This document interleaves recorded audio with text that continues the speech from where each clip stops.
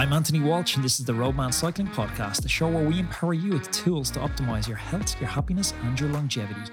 Today, I'm excited to introduce professional triathlete and fast becoming one of the biggest names in the sport after wins in Mallorca and Barcelona, Youri Keulen. In this conversation, Youri offers us a unique window into his world, discussing the pivotal role of motivation and mindset in carving out a successful athletic career. He opens up about how he channels negativity into a powerful force for motivation, turning challenges into stepping stones for greater achievements. Youri reflects thoughtfully on the profound sense of purpose he finds in being an athlete and how his journey contributes significantly to his happiness and sense of fulfillment. Here's a little taste of what awaits you today. I think there are very rare moments that I don't want to train on the day, but then I know there's something wrong. But actually, I believe I don't have a choice. Like, if I want to be the best in the world, and if I want to chase what I want to chase with my team, then I don't have an option to leave things behind. I always think like people like me or don't like me because this is the real me. Like, I don't want to be an alter ego or something like that. I don't feel like that's the way to do it. So I think being authentic, I think that's a good thing. And I'm not afraid to say what I think. I really love training. If I feel like I haven't trained a day or haven't exercised a day, even if it's a little walk or anything, like I feel a bit useless. Like I can be honest, I have ADHD, and being a triathlete is very nice for a person with ADHD.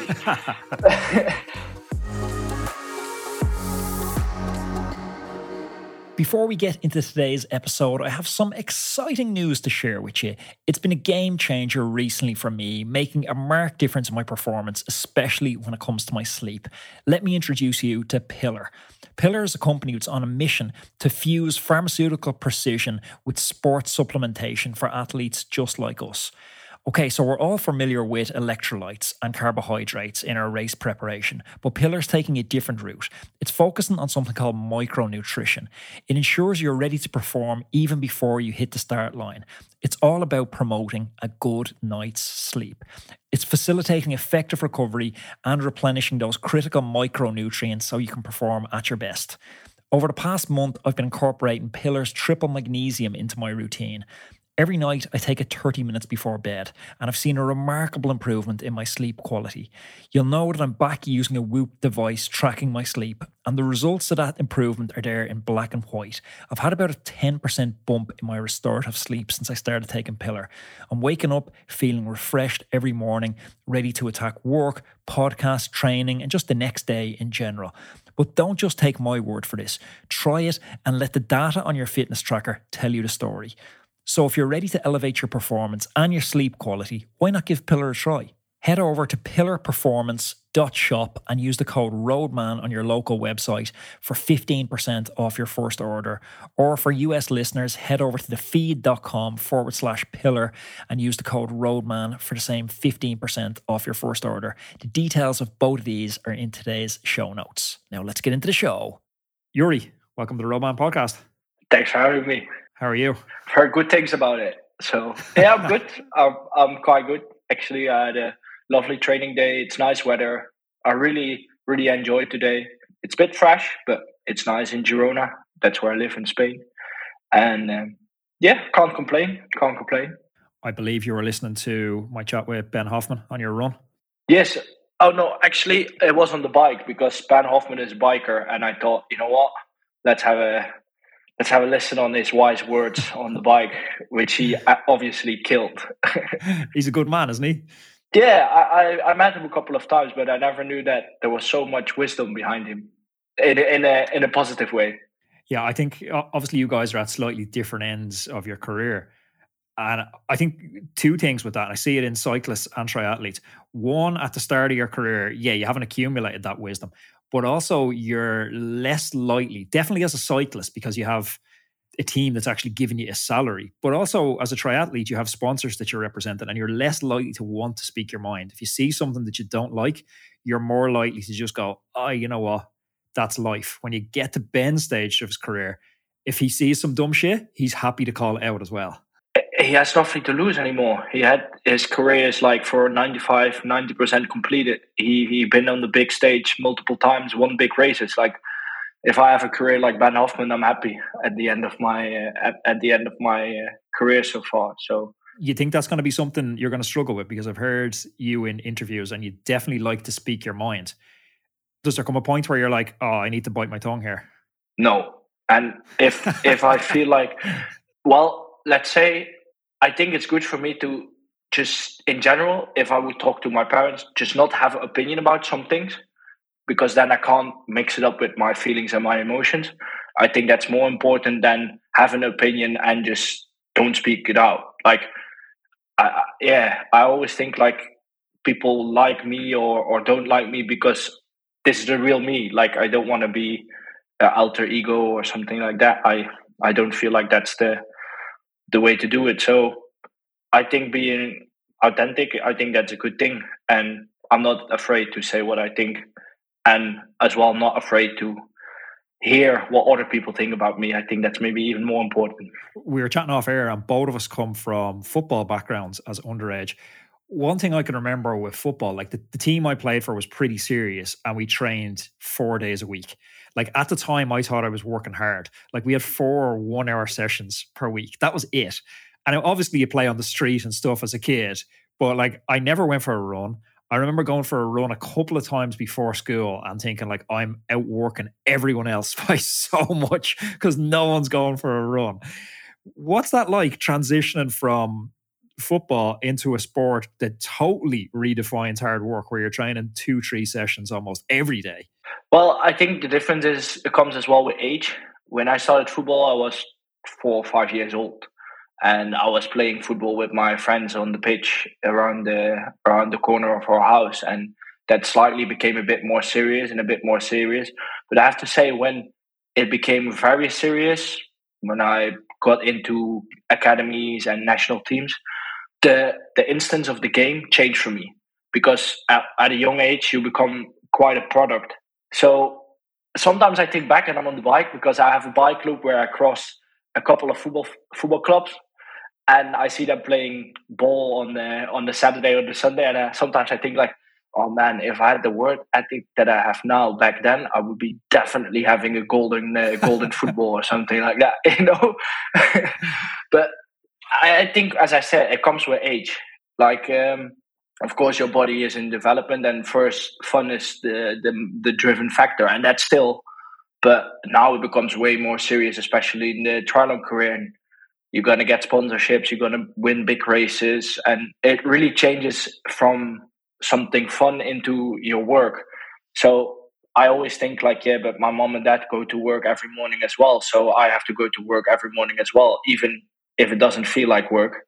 So I think we triathletes are a bit of lunatics in a lot of other athletes' eyes. Like if you ask cyclists, they say triathlete, oh, you guys are a bit weird, or you train so hard. Like I was watching a documentary of Max Verstappen once, and he said, "Yeah, I don't want to be a triathlete, be isolated, and train 3 times a day. I'm a Formula One driver." I was like, actually, he's right, you know. If these guys say that, but I think, as you said as well, like I think there is my strength in the fact that I can train 3 times a day, multiple hours a day. I think that is really something where my abilities lie, I think. But beyond the physical, do you think there's a certain type of person that's drawn to this or a certain skill set you need? Like I look at bike riders and, I've spent, the last decade around bike riders and some of them struggle with just the admin around getting training. I mean, the admin, like keeping their bike in working order, finding their shoes, having a battery in their heart rate monitor. My power meter battery is dead. And that's just for one sport. So what sort of tools or time management strategies do you need to make it possible to transition between bike, run, and swim and balance these all every day of the week? Well, I think for us as pro, it's quite easily because, and especially for me, I don't have a family, I don't have a dog, I don't have a job next to it, I don't have kids to protect, or like literally, I wake up and the only thing I have to do are my 3 sessions or the sessions that are on my training peaks a day, and I have to make sure that I try to nail every session, even if it's endurance ride or a recovery run, then I have to do the best recovery run I can to make sure I recover. So I think that part is very different compared to age group athletes or people who work full time and wanna do an Ironman or even shorter or longer. Not really longer, but there are people who do that. I know. So we only have to do that for the day, like the 3 sessions for the day. So for me, it's never been an issue. I think there are very, very rare moments that I don't want to train on the day, but then I know there's something wrong. But actually, I believe I don't have a choice. Like if I want to be the best in the world, and if I want to chase what I want to chase with my team, then I don't have an option to leave things behind. So one of the main things I do is I always start early in the morning, quite early in the morning. I wake up at 7 and be in the pool at 8 every day, even if I have recovery days, so that I build in structure. I think that's the most important thing for me. But like, is there a limit to what you'll do? Like, is it win at all costs, or is it like do you need to have some sense of balance? Like, I look at famous swimmers, and I talk about this quite often. Like, you take Michael Phelps in swimming or Bradley Wiggins in cycling. Both have won Olympic gold medals. You know, Phelps, most decorated Olympian ever. And then when you get to that point where you've won everything, you've isolated yourself from everybody. You've no friends. You've poor relationships with your family, and you're just a lonely, depressed type of person. Like, is that still success? Like, in my mind and most listeners' mind, I say that's not successful. So how do you strike that balance between, yes, I want to be successful, but you've got to bring people along for the journey with you, or else what's the point? I think one of the most important things is to know, and even if you're Michael Phelps, and who am I to give them advice, but that's what I believe, is you're way more than the athlete. So if I'm at the kitchen table and having dinner with my parents, I'm my parents' son and not Youri the athlete. If I'm with my sponsors, yeah, then I'm Youri the athlete. But if I'm going for a cup of tea at my grandma's, I'm her grandson. So it's difficult, but because our job requires like full-time focus, we don't have holidays, we don't have birthdays. Like, but I think the most important thing for me is to like know that, okay, example, I'm in London with my girlfriend for a week and no one has any idea who I am, what kind of athlete I am, what kind of results I have, or anything. And it's not that I'm famous or something, but that kind of shows how less important being an athlete can be. Do you structure a season where, like, Geraint Thomas has been on the piss in the off season, and he's been, you know, I think he said he was drinking 12 out of 15 nights. That's the off season. He will get laser focused, and as he gets closer to his events, you know, obviously the drink will disappear, diet will start getting stricter, training will start getting stricter. So he moves from very loose to very focused. Does your season have a rhythm like that, or are you just always on? Well, I think one of the main things for me is I really love training. Like, if I feel like I haven't trained a day or haven't exercised a day, even if it's a little walk or anything, like I feel a bit useless. Like I, I can be honest, I have ADHD, and being a triathlete is very nice for a person with ADHD. So sports, and if I was a little kid, I was always playing outside with my friends, and I was always doing something. And being at school in the books was never something for me. I did it. I have my certificate and I graduated and everything, but it was more a thing that I kind of needed to do.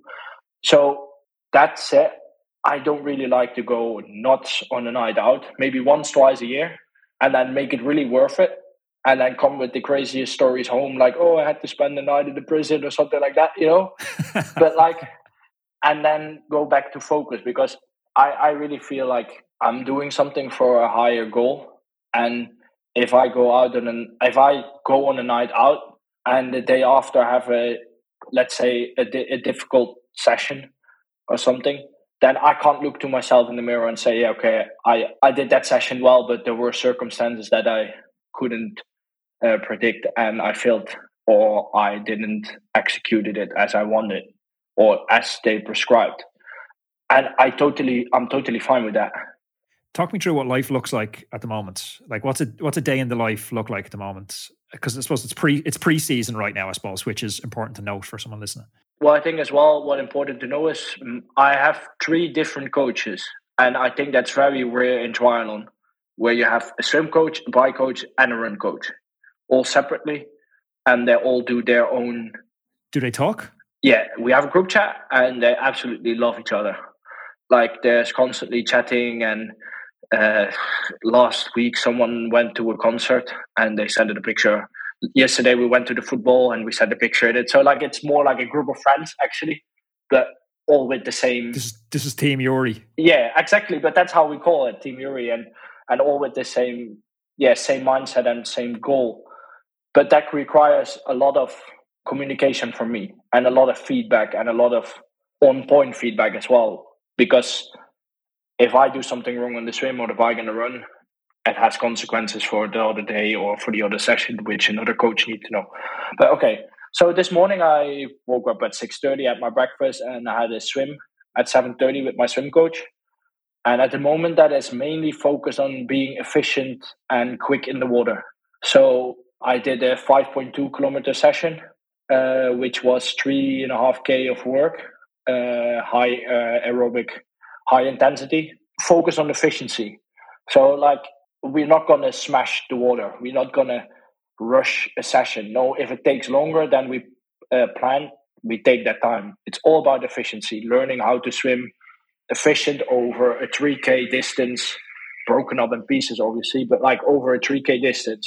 Because you came to swimming quite late, didn't you? Because I know chatting to Josh Amberger, he was talking about he was in the water from 8 months old. And his girlfriend, who's second in the world at the moment, she started swimming at 14. And he described that as super late to start swimming. I know your story is similar to that.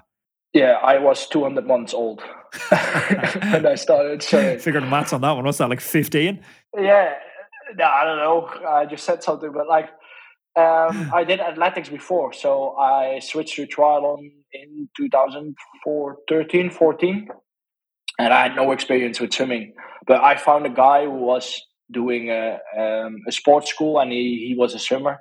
So I asked him, hey, if I pay you a little bit of money, could you give me technique drills, and could I see you twice a week to learn me how to swim? And I think actually from the beginning on, that saved me, because I started swimming better because my technique got better in a much more quicker time than I would normally do if I would go to the pool and just jump in and do my lanes and come back. So I think swimming is the main thing, because my run coach is coming from speed skating, and it's literally the same. It's all about efficiency and technique. So we really want to focus and keep our focus on that. So that's, first of all, that's why it's the first session of the day. And second of all, that's why I want to spend as much time as I need on the session with a guy on the deck to help me and get me more detailed and more better in the water than I was 2 years ago. So I think that's my main priority, mostly of the day. And then I had the bike session, a VO2 bike session, which is 3 sets of 3 minutes, 2 minutes, 1 minute at 420 watts with 30 seconds rest, and that 3 times. And that session hurts, but it's super efficient. And I think it's one of the nicest sessions in the week, even if you hate it during it, but it gives you the biggest reward. And then after that, I had a VO2 session on the run, on the track, very short. That's a tough day. Yeah. Well, maybe it's interesting to talk about the way we train and the way we believe our philosophy is. Yeah, for sure. I think it's interesting to know how that fits into, because it's, you know, it's all well and good throwing out a lot of sessions and everyone's like, oh, cool, I should be doing that. But let's understand a little bit the structure of why you're doing that. I know for a long time, you know, I've chatted like Gordo Bourne and some of the old school triathletes, and it very much mimicked cycling, where we started out in maybe October after a short break. Training was long, training was super slow, like 110, 120 beats, long hours. And then as you got closer to the season, people started layering in intensity. People have kind of moved away, especially kind of more advanced or professional athletes have moved away from that in recent years. And we started seeing more stuff like reverse periodization or different plays on that. So where do you fall into that kind of macro structure debate? Well, I think every week for me is nearly the same in structure-wise. So Monday, recovery day, Tuesday, VO2 max day, Wednesday, long endurance day, Thursday, race session day, Friday, kind of recovery day, Saturday, strength day, Sunday, endurance day again. And that keeps coming back the whole year. Only the sessions change. And sometimes one of the 3 sessions a day will fall out. Depends a bit on what kind of period I am and how do I feel and how do I respond in the training. But I think that we and my coaches, we believe that everything comes out of speed. And what you saw, let's say 20, even 15 years ago, everything came out of endurance. And if you were fast, you were lucky. And if you were not, then you should do Ironmans. So, like we believe that everything comes out of speed, because obviously you see a Magnus Ditlev, he's riding under 4 hours structurally on the bike.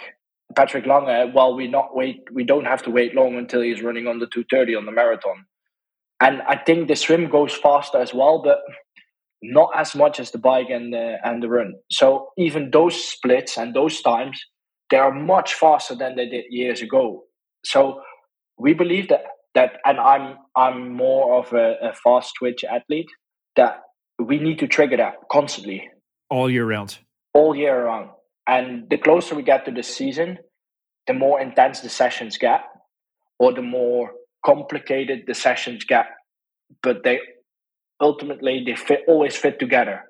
So take that VO2 max session for me. So you're out today on L's and you're doing that VO2 max session. And exactly. It's now November. So I just guessed you're on L's. That was a great guess. Yeah. So you're out on L's doing a VO2 max session and it's November. So if you're doing a VO2 max session in, June and you're in the middle of race season, how does that VO2 max session change in June? Let's say we have 2 weeks before the race. So I came from a race and we go to a race, and in between is 3 weeks.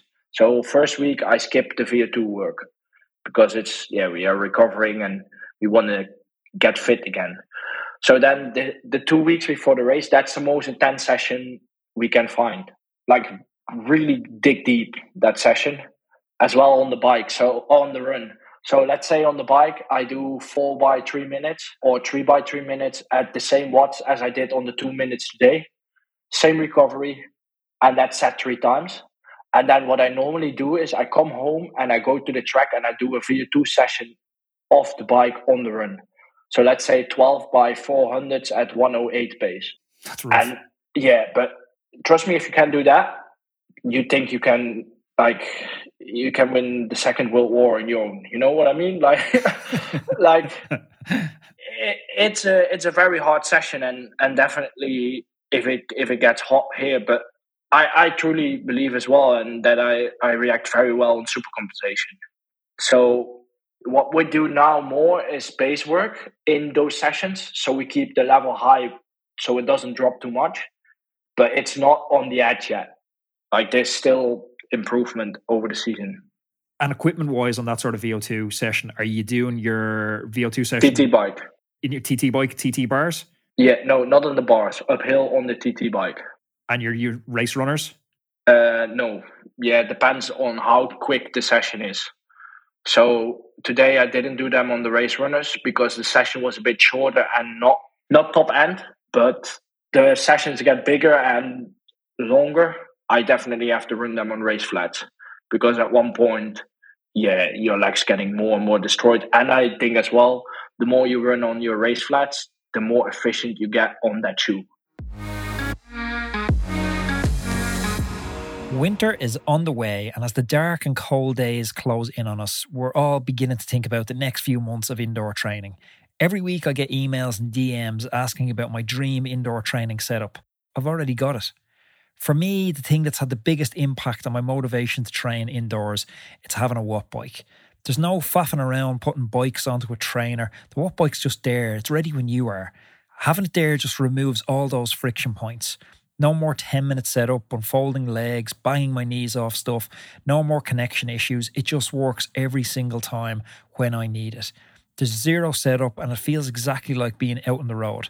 I get to talk to the best riders in the world every week on this podcast. And guess what bike they all recommend? The Watt Bike. We're partnering with Watt Bike to give you 10% off the Watt Bike Atom when you use the code ROADMAN10 at checkout. That's ROADMAN10 at checkout. If you're considering a dedicated indoor bike heading into the winter, I couldn't recommend this any higher. Details of this offer are below in today's episode description. There's so much data available in triathlon now that we didn't have years ago. How into the data are you going? I'm thinking, off the top of my head, we've sleep data, heart rate variability, sweat rates, continuous glucose monitors, and then obviously all training peaks data on their CTLs, ATLs, all that stuff. Do you geek out on it, or do you leave it to the coaches? Mixture. I think in periods I'm looking at it, but I always had the feeling that Training Peaks is not always right. I hope you don't have a contract with Training Peaks, but No, I've had the Training Peaks founder on as well, and we've talked about it. It's a best guess. I don't think his interpretation of it was, don't use it as gospel. You got to marry it with how you feel. You got to exactly. An example is if you travel today and you come across and you do Ironman Dublin, or you have a long flight and you don't train at all today, that's going to put you down as a 0 TSS day, and then TSS is calculated as part of your CTL score. So the last 42 days of your CTL or your last 42 TSS is summed up and divided by 42. So if you travel all day, but you're busted from traveling, you've eaten shit food, you've been on your feet all day, that doesn't know that you've been on your feet all day. That just puts it down as a recovery day. So You're fresh the next day, even though you're not fresh the next day. So it has some flaws. Exactly. But even in races, in some races, my Garmin didn't work. And my power meter didn't work because of what kind of reason. And I had my best bike splits and run splits. So yes, I'm data driven, but I think I can be very good without. I just leave it more to the coaches to analyze after the race. Or I use data. I run with my heart rate belt. I run with the stride. I test lactate. I have a heart rate monitor in the pool. I write with a power meter, all core body sensor. We all do that. But we all use it, but we don't rely on it. I think that's the most important thing. Where we rely on is, hey, good morning, guys. I feel shit. Okay, we're going to skip session. Yeah. Or, hey, I feel good. Okay, how good? And do we feel like we need to use that day that we feel good? Or do we have to hold me back more and stick to the plan? I think that's way more important for me and us. And of course, I have an Oura ring and I use all that data, but I've seen so many times in the past that my Oura ring tells me that I'm amazing today, but I have a sore throat and I'm in bed. And the opposite, I'm sure. Yeah, my Oura ring tells you're not fit and at one of the best days in the bike or on the swim, bike or run. So yes, I think we as athletes, we need to learn how to use them, but not rely on them. I think that's the most important thing. Yeah, myself and Magnus and Alexander Boo talked about this quite a lot. And he's saying any of these measures, they're so far removed from the source. The source is how you feel. It's like if you couldn't chat to the athlete, if for whatever reason they had no voice and they weren't able to communicate to you, then we could maybe start to rely on this stuff and say, okay, well, it's the best we can do. Yeah. But to try and approximate how an athlete feels based off heart rate variability, based off, some measure of how they slept, which are in a lot of devices highly inaccurate, is crazy when you can just ask the athlete, how do you feel? Yeah, but I think as well, it keeps it away from, as you said, it keeps it away from the source or the essential of being a coach. My coaches love to have a call with me and have a chat with me and ask me how you feel, but they even ask, hey, your sister graduated, how did it go? For them, the personal contact and the personal, as Ben Hoffman said in the podcast as well, happy athlete is a good athlete and a fast athlete. And I think that's way more important than relying on data. But I've seen the complete opposite as well. We use data. And then you think okay, we need to adjust something because that's what the data says. And then totally don't do anything with it. Completely leave it on the side and just go on the same foot as you were. So it looks, I always have the feeling it looks very cool from the outside. We're testing and we do lactate and we do measure this and measure that. Well, it's the lactates for the Norwegian guys on Instagram. Everyone's like, I got to do lactates. But the reality is lactate is a super difficult process to do. And Alexander was talking about saying most people do it wrong. And then they're relying on bad data, relying on a power meter that hasn't been calibrated. So it's super, super complicated to do it correctly. And even then, there's a lot of limitations, which, they're exploring in detail. But for an amateur athlete to check that out on Instagram and go, I need to do a lactate, it's a big leap and it's a risky one. But I think we only use lactate on VO2 max sessions sometimes to see if I'm high enough. So to see if, for example, I was in the Sierra Nevada on altitude camp, I did a VO2 max session and my lactate didn't go above 6. We directly stopped the session because we knew, okay, there's something going on. But if I can reach lactate of 18, 19 sometimes. So that's more to see like sea level. Yeah. I did once a session on the track, 8x400, leaving on 90, running in 60. And oh man, yeah, I think that's the highest lactate I ever measured. But again, then like I've worked with my team now for 2 years. I worked with quite shitty coaches in the beginning, and they were very focused on data, but they didn't know how to use it. And especially what Alexander Burr said about like checking in on me, how I'm doing, that part they didn't do well. So I had kind of no voice and I couldn't communicate, and they had to rely on the data, and which was quite of a guess. The training load you're putting down is pretty crazy. How dialed on nutrition are you? Like as you work your way through the day, are you aware of how many grams of carbs you need to take in, how many grams of protein you need to take in each day? On the sessions, yes. So, for example, I know exactly, okay, what I have with me on the bike. It needs to be down and done at the end of the ride, and I know that I need to eat every hour this amount of carbs, this kind of gels, these kind of bars. Or so, how many grams of carbs are you eating per hour on the bike? On a normal training day, around 70, 80. Actually, I'm sponsored by a nutrition brand, 226s, and they have 60 milligram carb gels. Well, I know if I have one of them an hour and half a bottle, I know I'm always good. I'm always safe. And what about on the run? I always have the same gel with me. And as the session gets longer than an hour, I take one after half an hour or after 45 minutes, depends on how long the session is. And I make sure that I have enough in my tummy between the sessions. Even if it's an hour in between, I'd rather go and get in the bushes than have no fuel in my body. But will you race higher than that? No, I race at 130, 140. So do you have then like a simulation days where you need to practice taking on 130, 140 grams? Well, God given me the strongest gut I think a human ever had. Like, it's crazy. Like, you can put so much in me, and I have never stomach issues. Like, we tested it and we were trying to get 190, 200 grams of carbs in. Of course, there came difficulties out of that. Like, what happens if you take 200 grams of carbs an hour? The mix you take is very thick and you get very thirsty from it. But I did a run session after, it was totally fine. Did you feel good? Yeah, nothing going on. Not a sore tummy. I didn't have to go into the bushes, nothing. Like, do you think there's a correlation between performance and fueling? Like, so if say you're at 120 versus 130, 40, 50, as you keep pushing up, is there, like, as we say, diminishing marginal returns, a point where it's no longer beneficial to just keep taking more? Well, it's science. And I think science proven that the more you can take an hour, the better you can get.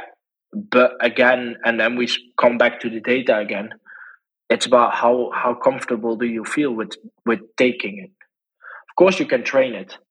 But I know guys as well who do their 70.3s at 80, 90 grams an hour. And because they have a more difficult gut, or they can't take as much, because whatever reason, I know someone who has a gluten intolerance, and that's very difficult in training. So he never used that amount of carbs or bars or anything to fill up. So his training in that goes way longer than for me or for someone who has no problems. But I guess it's unique because you can take on 0 carbohydrates during the swim in a 70.3. So then you're coming off the swim and onto the bike, and then you almost need to play catch up on your carbohydrate intake. Well, I'm very lucky that my dad was and is a chef. So I've always been raised with good, healthy nutrition around me. And we just sat together and worked with a nutrition plan when I started triathlon before. And he said, well, the main important thing is carb loading the day before. The more you can take the day before, the easier you come through the swim and the first hour on the bike. And actually, I do the swim, and the first half hour on the bike, I don't take anything. Interesting. Because what you see normally is in the first half hour on the bike, the race is kind of settling. So a lot of changes, a lot of overtaking, a lot of different dynamics until the last hour on the bike. So I want to be fully focused on what's ahead of me. And I don't want to think like, oh, I have to take nutrition here, oh shit, and then maybe lose a bottle or something during the first 30 minutes and then having a bigger problem in the end. So I always take that half an hour or 25 minutes, depends a bit on the course and depends a bit on how the race is developing in front of me or behind me, to just settle in the race, see what's around me, see what's going on. And if I carb load it well enough, then I don't need that first half hour. So I brought that down a kind of a weird road. So let's rewind back to sort of your fueling just day to day for like the sessions you put down today. So you're getting up, you're having a good breakfast, you're coming into the pool, you're obviously fueling during the session, but what's your fueling look like around the sessions? Like, are you taking in kind of 1 to 2 grams of protein per kilogram of body weight, or are you using any of those sort of guidelines? I'm not calculating anything. I just put in what I can find, and if that's a chocolate croissant from the bakery directly after the swim, then that's fine as well. I think as a trialete, you just need to nail the fact that you can eat. I think the better and the more you can eat and the more appetite you have and can sustain, the better it is. I watched a documentary once, and a woman, a chef from a cycling team, said if the riders lose their appetite, they lose the Tour de France. And I think that's 100% right. Hannah Grant. Yeah, 100%. Hannah Grant, I've had her on the podcast. She's good. I think that's 100% hit the spot, because I love cooking. And luckily I have a girlfriend who appreciates my cooking as well. So it gives me a lot of joy to be aware of. I love to have a big training session and then come home and sit on the couch and have a very nice, lovely meal. And when I did my run, I come home and I can smell the pasta bolognese that I put already in the oven or on the stove for 3 hours. So I think the most important thing between sessions is just eat whatever you can find and make sure that it's enough, that it's healthy enough, and that it's fueling.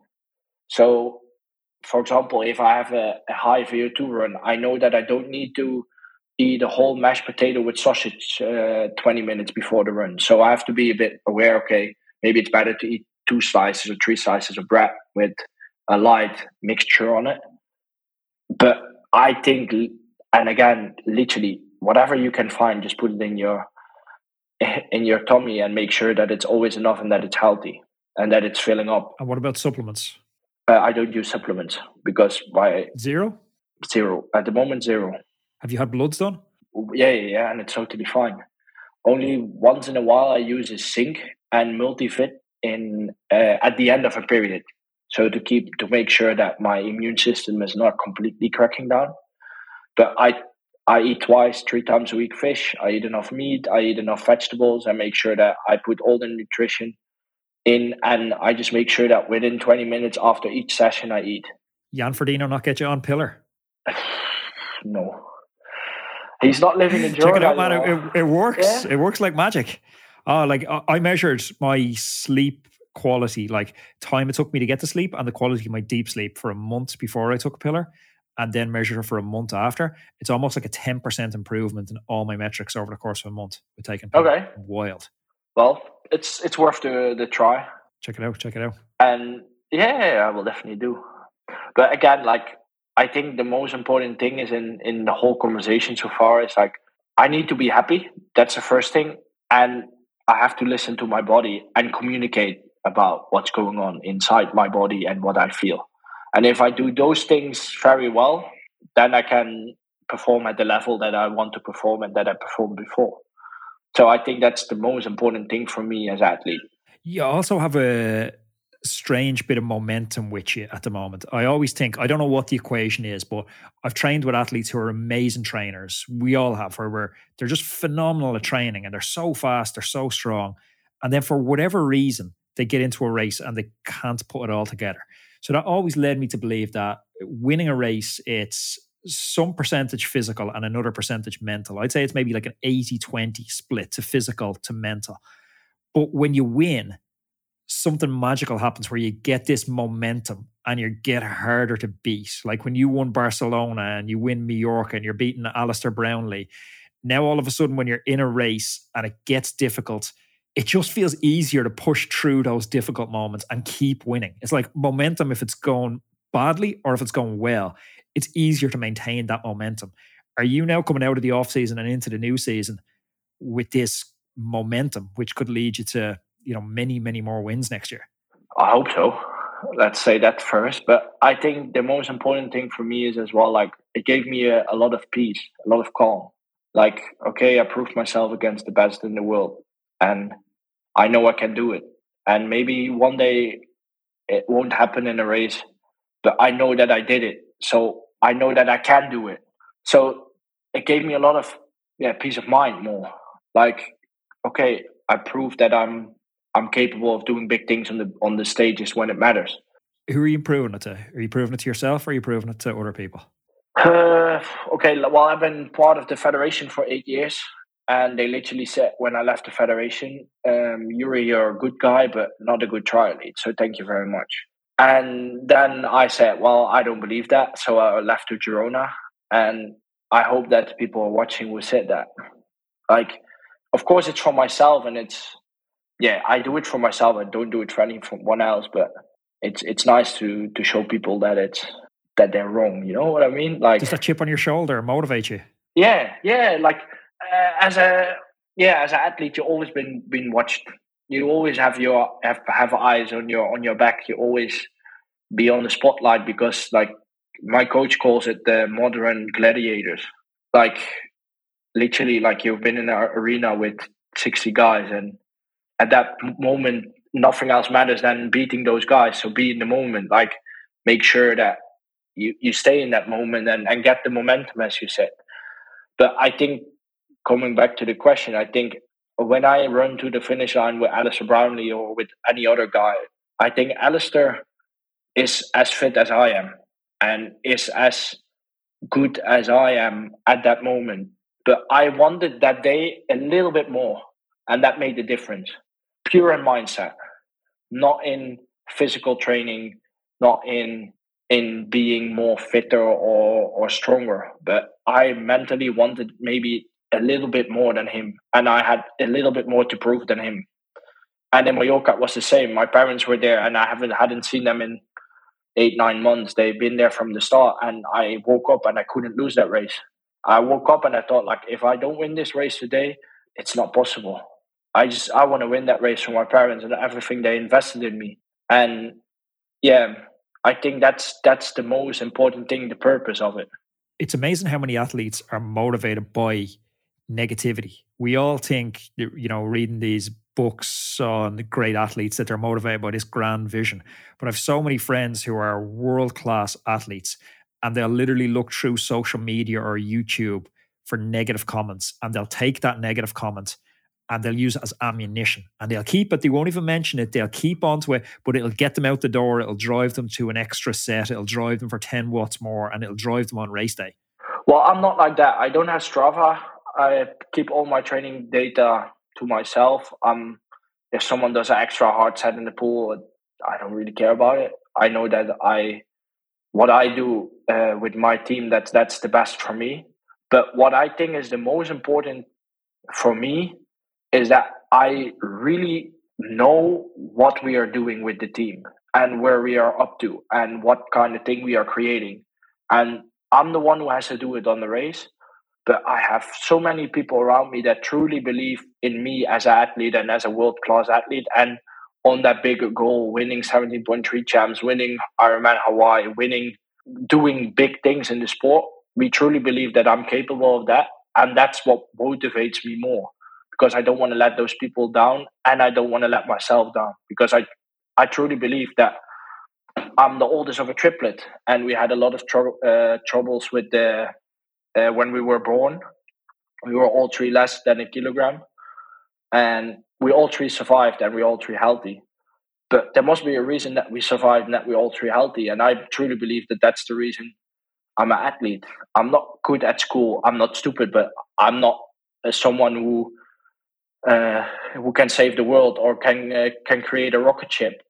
But I can be an athlete, and I'm very, very good at it, I think. And I truly believe that that's the reason I'm here. And I think that's the most important thing for me, that I truly believe that I'm capable of doing good and big things in the sport. And whatever those big things are, it makes me happy as an athlete, and makes me happy as a person. And I truly believe that that's my purpose, to be on this globe.